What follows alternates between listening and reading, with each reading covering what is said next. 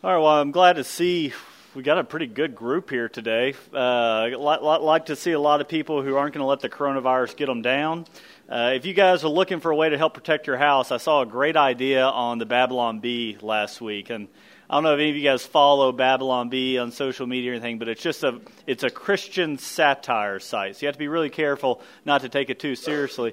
But the guidance that was given on the Babylon Bee to protect us all was for all Christians to take Chick-fil-A sauce and smear it on top of your doors so that when the coronavirus comes through, it passes over our houses. So if you're looking for a way to better protect yourselves, Chick-fil-A is right down the road. We're going to cover an interesting passage of text, and the best way I could think about how my journey on trying to help prepare this lesson today is I thought about a trip to Home Depot. And I am not a very handy person. My dad can tell you this. It's his fault. I didn't inherit many handy skills. But my wife is. My wife is just incredible. I'll hand her power tools all day long. She knows what she's doing. She's just amazing. But some of you guys are really handy in here. You like building things. I saw Josh Klossner built a table over the weekend. And that's just, it's just what he does. But I have no skill like that in my body whatsoever. But if you do, and you're like my wife who does, you go into Home Depot, and I want you to imagine what you would need to buy or what you need to put in the shopping cart at Home Depot if all you're wanting to do is build a birdhouse, right? You're just wanting to build a birdhouse. And so you go down the aisles and you maybe get a little bit of wood, a little bit of glue, a couple screws, maybe one small tool that you don't have already, but you're just a little bit of stuff that you need together. But what a lot of people do is they go to Home Depot to be able to get the little bits of things they need to build the birdhouse. And whenever they're looking at the wood, they see this other wood that they get really excited about, and they go ahead and pick some up. And whenever they're looking at the screws, they see these other anchors they need to get that seem pretty exciting. They pick those up. And when they go down the power tool aisle, they end up getting 3 or 4 tools that they really didn't need for the birdhouse, but those looked really awesome. And then now that you have the tools, you get all these other supplies. And by the time you're done, you get so excited. You need toilet paper, obviously. By the time you're done, you get so excited.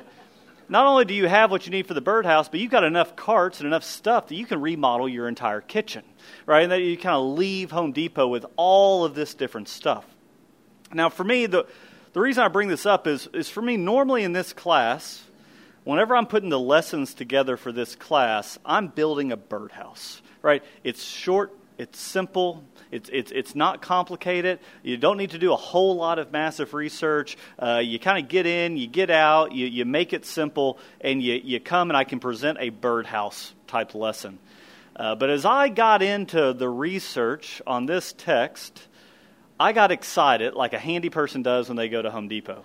And I started pulling all this research off. I went down this verse, and it opened up a new pathway to understand other things. And I just kept putting stuff in the cart over and over again. So by the time I got done doing my research for this lesson, it was about 10:35 last night. And I was so excited with all the things I had learned that I was like, well, I might actually have to prepare a lesson at some point in time. But this text that we're going to cover today is just packed full of things that are difficult to understand. Really, really difficult to understand. As I was researching, I came across this quote from Martin Luther, who was a guy who led the Protestant Reformation. And he's talking about this text, and he goes, I really don't know what Peter's talking about. And so I thought to myself, if Martin Luther doesn't know what Peter's talking about, how in the world am I going to figure out what in the world he's talking about? But as I went through it and uncovered it, I really, really enjoyed this passage.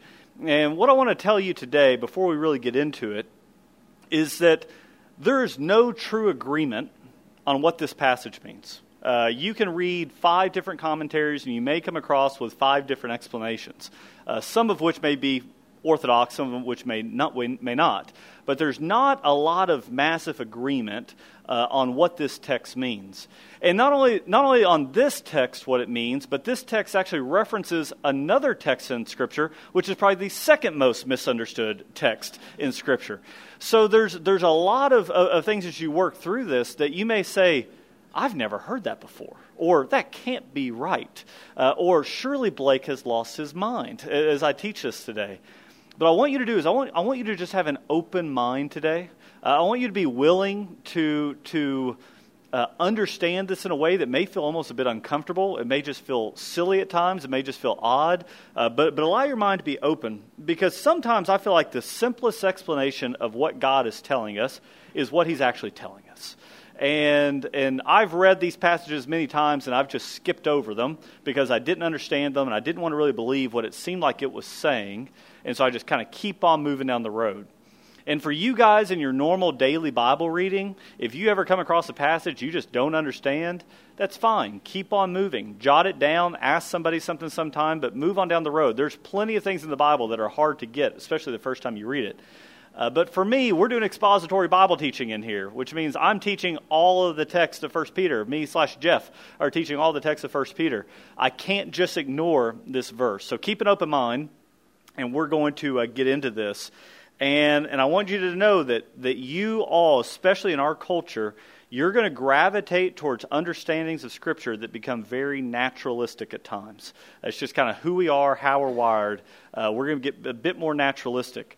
And this lesson is going to go down a more supernatural path. So just open your minds for it. To kick it off, I'm going to read verse 17 and 18. And this is the easy part of the text. This is bread and butter Christianity that we need to understand. So let me read 17 and 18.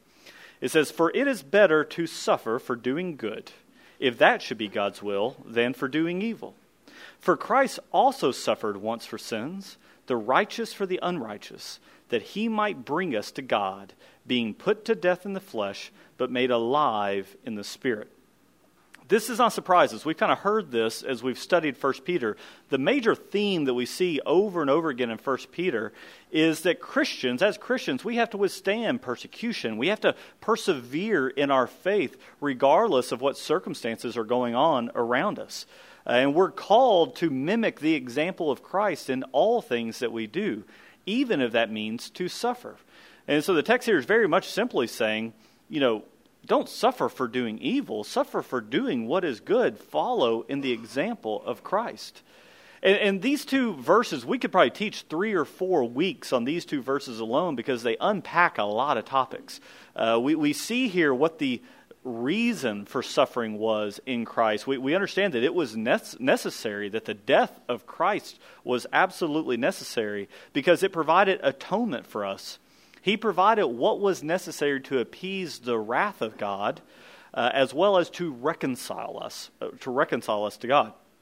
You see that in the lines where it says He suffered, the righteous, being Christ, suffered for the unrighteous being us. All of this is the climax of God's plan of redemption, that Christ would come, die on the cross for our sins to reconcile our people, or God's people, back to Him. And so very simply, we're going here, why would we suffer for evil whenever Christ has died on the cross? Suffer for doing good. Follow in His example. And don't underestimate just how incredible that reality is. We've been exposed to this concept for a long time. If you've been in any Bible study, especially here at Crossings, you're going to talk about this over and over and over again, that Christ came and died for our sins. That atonement was absolutely necessary. So this text is setting up that kind of fundamental bread and butter understanding of the gospel, of Christ's redemption in our lives. Now that makes sense to us. Now we're going to start to transition to things that don't make as much sense. We're going to transition to some things that are fairly supernatural. And it can be difficult to understand. And so what I wanted to do, though, is I wanted to print out the Apostles' Creed. And we don't recite the Apostles' Creed very often here in our church, but I guarantee you many of you guys came from churches where you did that on a weekly basis. It's a very normal deal. The Apostles' Creed was put in place a long, long time ago as a way for people who may not have had access to the Bible or may not have been able to read or weren't literate, where they could understand this, memorize this, and if you could recite the Apostles' Creed and believe it, you got kind of the core fundamentals of what it meant to be Christian. I want to read the Apostles' Creed, and I use a fairly early translation of the Creed, so it may be a little bit different than what you may have memorized in your head. I want to read it, and then we're going to talk about it for just a second. It says, "I believe in God, the Father Almighty, creator of heaven and earth. I believe in Jesus Christ, His only Son, our Lord. He was conceived by the power of the Holy Spirit and born of the Virgin Mary. He suffered under Pontius Pilate, was crucified, died, and was buried. He descended to the dead. On the third day he rose again. He ascended into heaven and is seated at the right hand of the Father. He will come again to judge the living and the dead. I believe in the Holy Spirit, the Holy Catholic Church, which, just for a second, that means the Orthodox Church, not Roman Catholicism. The Holy Catholic Church, the communion of the saints, the forgiveness of sins, the resurrection of the body, and the life everlasting. Amen. Christians have been reciting this for ages, right? Ages we've been reciting this, and this is a great thing to know. If you've never memorized the Apostles' Creed, I would highly suggest you do that. It's a great thing to know here in the Christian faith. This again, bread and butter Christianity, stuff that we all need to know.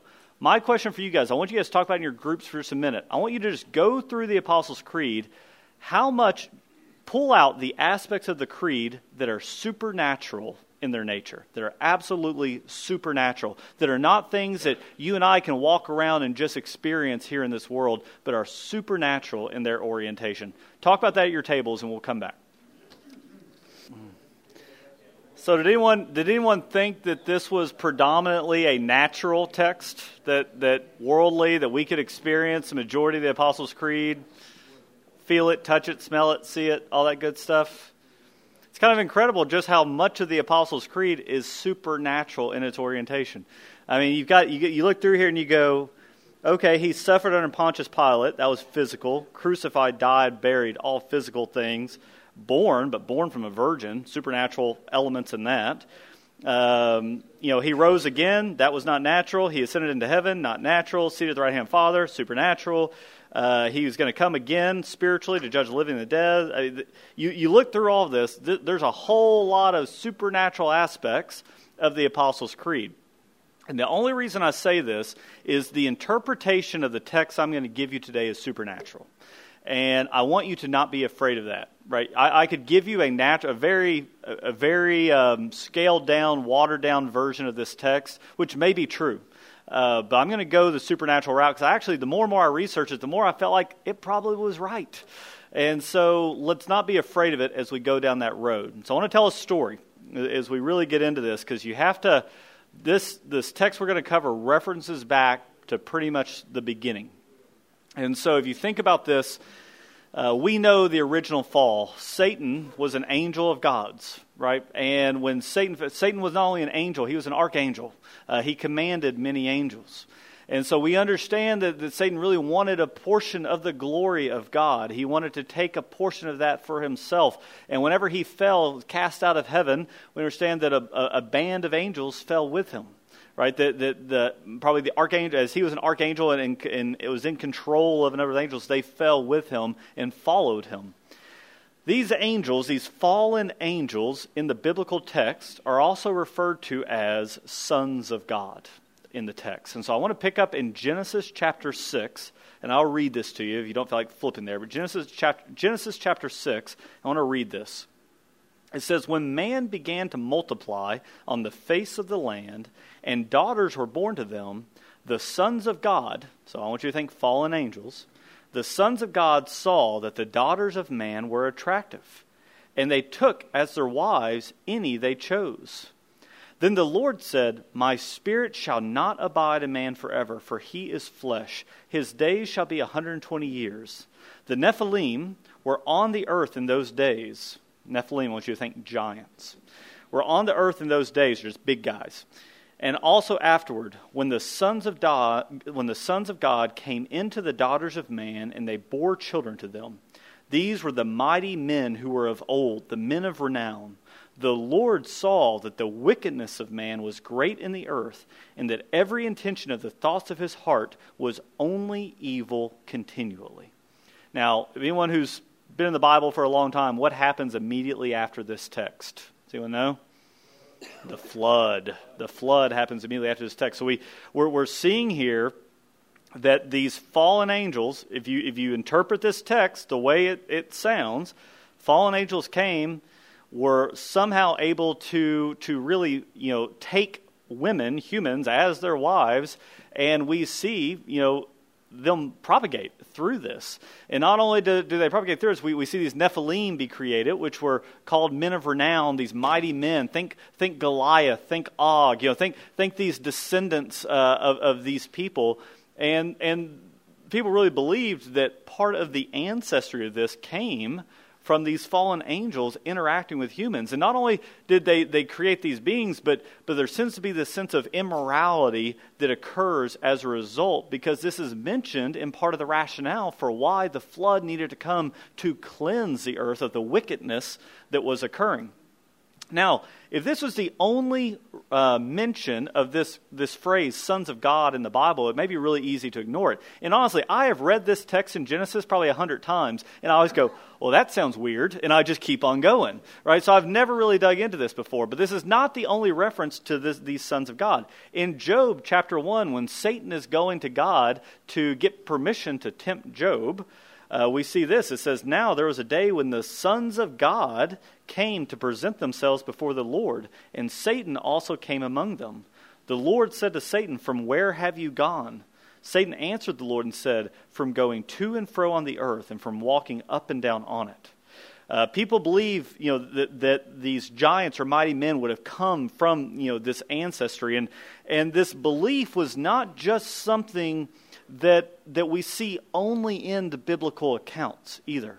And so I think, you look, when you study history and you study different philosophies and different religions and different people groups and sociology, you study how people work all throughout the world, you'll find a lot of common stories. A lot of common truths that people seem to have. If you've ever read The Abolition of Man by C.S. Lewis, fantastic book, but he refers to this as the Tao, as something that seems to be common through every major religious system, through every major people group. There seems to be something that people can hold on to. And just like there's some commonality in what people believe to be right, to be true, to be honest, to be just, there seems to be some commonality in some of the major stories that get told across people groups. You can go to the ancient Near East, so the people who would have been in the land of Canaan prior to the Israeli settlements, and you can find lots of stories of people who believed in this massive flood that occurred. And the names may be changed a little bit different, the rationale for the flood may be different, but you'll see it. You go further off into the world, you'll see people with these stories of this massive flood that occurred. If you go through different areas of mythology, you'll also see common stories for this concept that some sort of angel or God or divine being mated with women and created a product or created something mighty. Think about what you guys, everyone in here probably knows a bit of Greek mythology. Think about what we understand from Greek mythology where this concept plays out. And from those people groups at the time, and I tell you this because you need to know the original readers of this text in 1 Peter would have understood these worldviews better than we do today. They would have known this better. And so those original people groups, they even thought that whenever you saw powerful kings, these men of renown, as it says in the text, that there was probably some sort of tie back to some sort of divine origin running through their blood that made them these mighty men. It was a very prevalent thought. So in Genesis 6:1, 1 through 4 in that text, we get to see just how corrupt the world had become, and we believe these men of renown, these men, deriving from that combination, really helped to set the stage for what God is going to do. And in verse 11 in that chapter, it says this: Now the earth was corrupt in God's sight, and the earth was filled with violence. And God saw the earth, and behold, it was corrupt, for all flesh had corrupted their way on the earth. And so I want us to make sure we understand this concept of what was going on in the world at the time of the flood. Maybe a bit more supernatural than we give it credit for. And at least, even if you take that element off, the people reading this would have had a better understanding of some of those elements than we do today. So before we get into the text in 1 Peter, I want you to know that what you're going to read in this text is referencing the flood event and is referencing these sons of God that are described prior to the flood event. And there's types of prophecy. There's a couple different types of prophecy in the Bible. You have prophecy where God would speak to his prophets and say, go say my word to the people. Very blunt prophecy. And those prophecies would be fulfilled. You also have something in the Bible called typology, though. And typology is a type of prophecy that works a little bit different. It's an unspoken prophecy. It's an event. It's an institution. It's a person that does something that foreshadows something that will come in a future day, but you won't truly understand it. It won't be revealed until that future day comes and that event happens. We see this all over the place in the Bible. I joked about the Babylon Bee and the Chick-fil-A sauce over your door for the Passover. The Passover is a great example of a type, right? Of a prophecy that was made. That was a real event that occurred. But not only did it actually happen, but it foreshadowed the crucifixion of Christ. Right? Think about the perfect lamb that was slaughtered. Christ is the perfect lamb. Think about how the blood of that lamb kept all the people from being spared from the wrath of God. The blood of Christ spares us from the wrath of God. You think about that event that occurred in the Passover was a type. The antitype, the fulfillment of the prophecy, was the crucifixion of Christ. If you understand that type of prophecy, you can understand what Peter's doing in this text. He is pointing back to the sons of God and to the flood event. That's a type. That's an event that's going to occur that is actually going to be a prophecy that's fulfilled in Christ, in the resurrection of Christ. So with that in mind, I see some heads nodding, some people glazing over. With that in mind, though, let's pick up in the text. I'm going to pick up in verse 18. It says, being put to death in the flesh, but made alive in the spirit, in which he went and proclaimed to the spirits in prison, because they formerly did not obey, when God's patience waited in the days of Noah while the ark was being prepared, in which a few, that is 8 persons, were brought safely through water.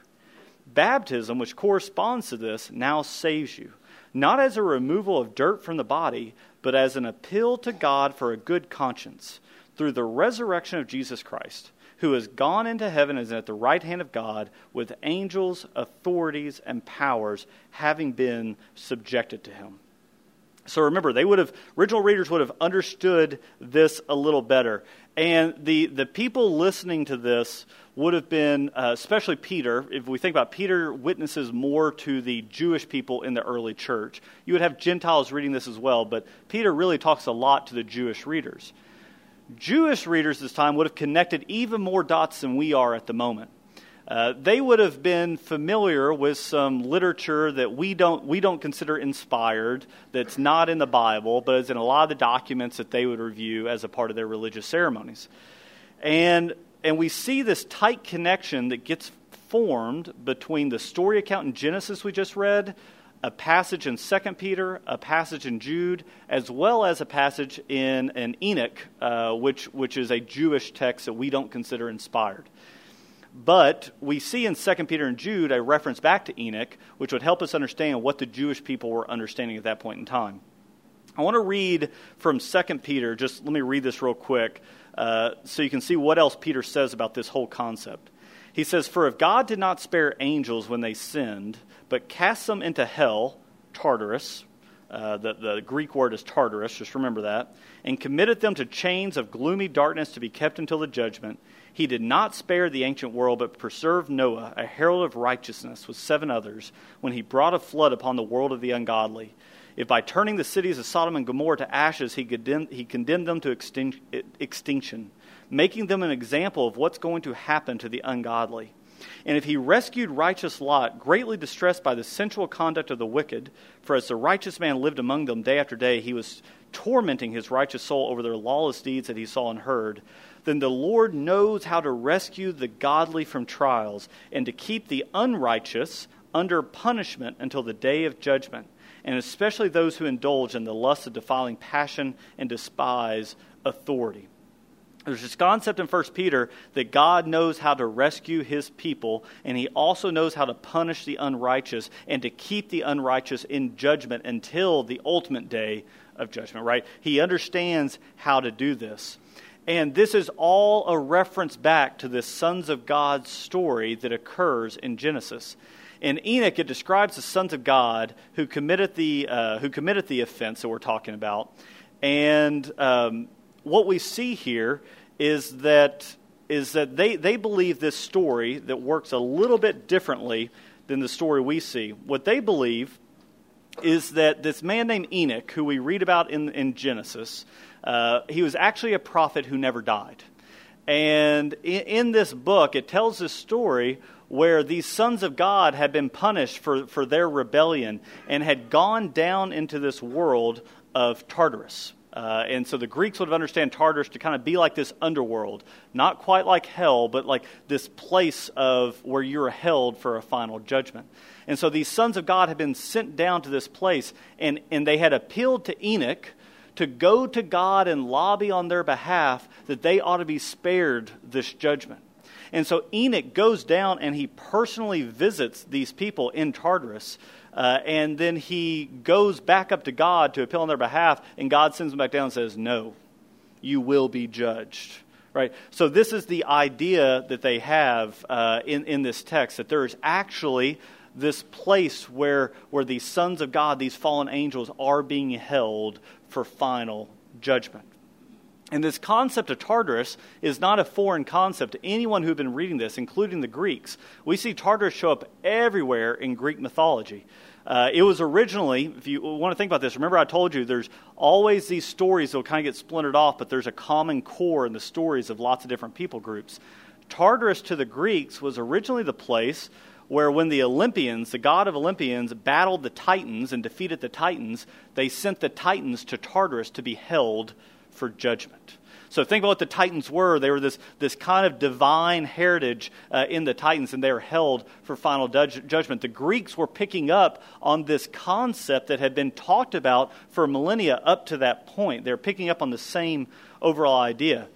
There's this ancient Greek text that explains exactly what happened, where we see that the Titan gods are hidden away down in the misty gloom by decision of Zeus, the ultimate authority, the cloud gatherer, in a place of decay at the end of the vast earth. They have no way out. Poseidon fastened brazen doors thereon, and a wall is driven up to the doors from both sides.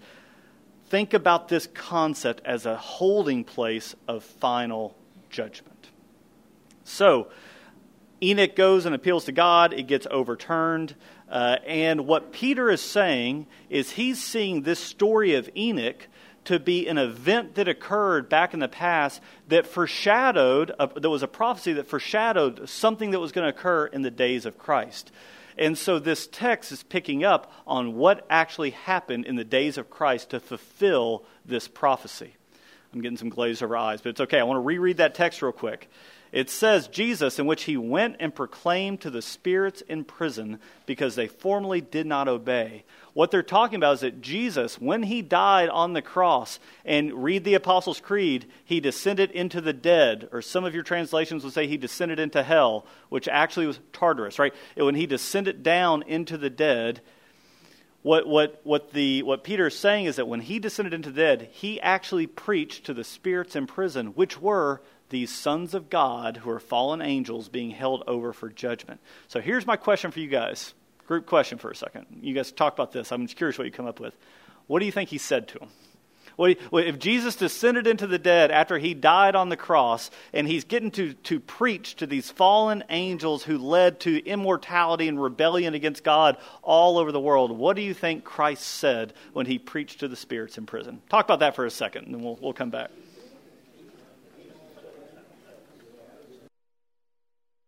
We'll come back.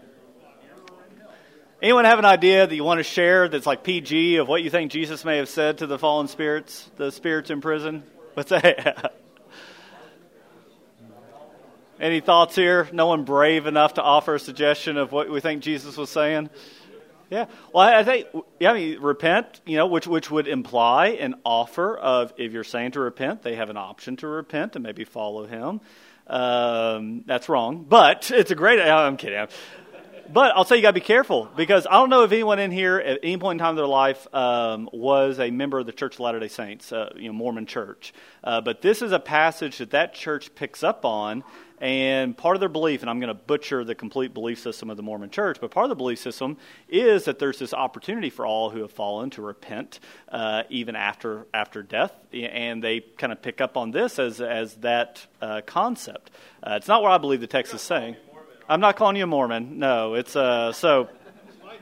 Anyway, but in case I would say we may have someone in here who grew up as part of the church or was at one point in time, but that's a verse that they'll pick up on.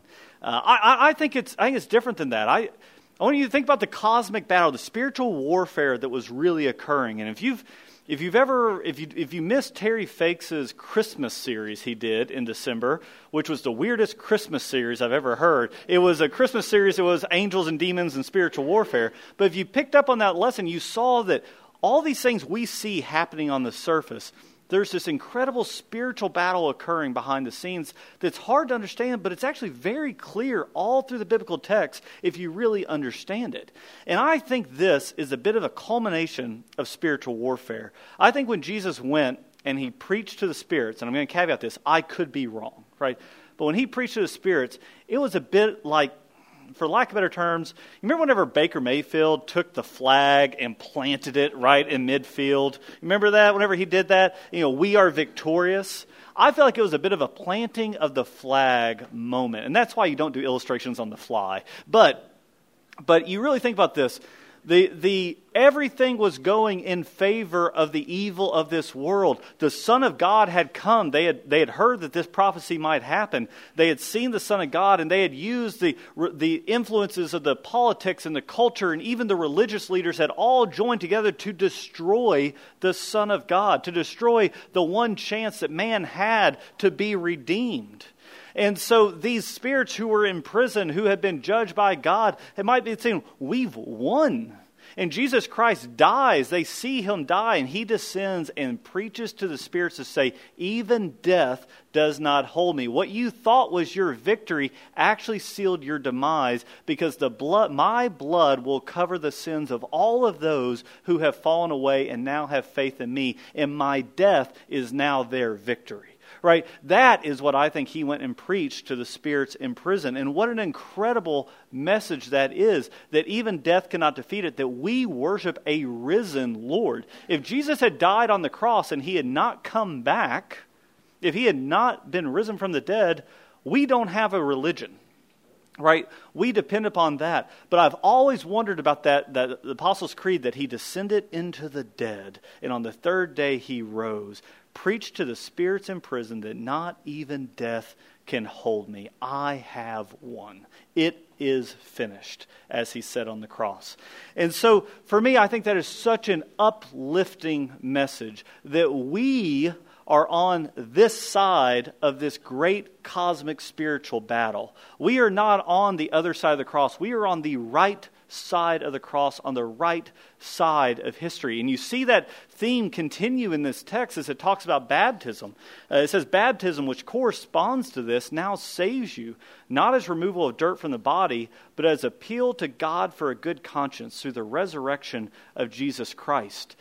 And they're not talking about here about just trying to make sure you understand baptism. The language is much more specific. Where it says appeal here in this, where it says, appeal, what's really talking about is a pledge. When it says appeal to your good conscience, it really means loyalty. So it's saying baptism saves you not because of the act of baptism, but because it's a symbol of the fact that you have pledged your loyalty to the winning side. Right? He has just gone down and preached to the spirits in prison that he has won the battle, and you are pledging your loyalty, publicly avowing to everyone who's all around that I am with Christ. Because you think about the early church at the time, they would have been lots of adults who were coming from all over, may have been Jewish, may have been Gentile, but were committing their lives to Christ. And how easy would it have been in the social persecution that was going to kind of say, I believe in that, and then just fade away. But if you get baptized, it's a public decision that you're saying, I am pledging my loyalty to the risen Christ. And we think back to the flood, the idea that God used water to cleanse the sins of humanity, to set things right. We see that come through in our baptism in Christ. There's a reason all this imagery is consistent all the way throughout the Bible. And it's also no coincidence that this passage ends with Jesus Christ going into heaven at the right hand of God with angels, authorities, and powers all being subjected to him.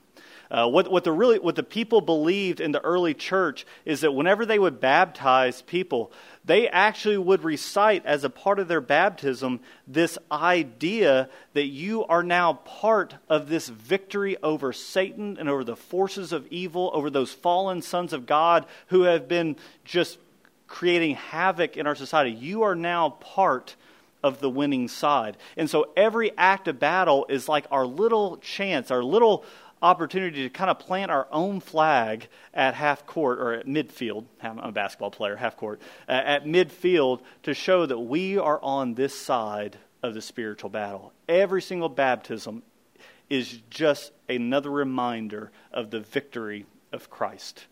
So my charge to all of you is believe this understanding of the passage, don't believe this understanding of the passage. The overall root of the truth is going to hold that we worship a risen Savior who has defeated all of the forces, and nothing can take that away. But if we truly understand this for what it is, my thing is, do we live this way? Do we live this way with just appreciating the fact that we are not on the other side of the cross. We are on this side of the cross. We are living in the greatest of ages. And are we going to suffer? Yes. Are we going to suffer for doing good? Yes. That's what it started out at the very beginning. Let's follow in the example of Christ, because he got to go all the way down to the dead, to the people who started some of this to begin with, and say, you're done, right? My people will reign supremely with me. So let's live accordingly. That's all you have to do this week. All right. Let me pray for us when we get out of here today. Father, I thank you so much for these men. I thank you for the wisdom you've given us. I thank you for our church. I thank you for Jesus Christ who came and died for the unrighteous. That is me. You came and you died for me. If no one else was in the room today right now, I would proclaim that you came and you died for me no matter what I've done. Thank you for giving me the faith that you have. Thank you for giving the faith to these men. May it bear fruit in our church and in our community. May we live according to the right side of the cross. May we live like we are the victors with you, knowing that battles are still going to be fought, but the war's been won. You've done that. Thank you for the grace you've given us. In Jesus' name, amen.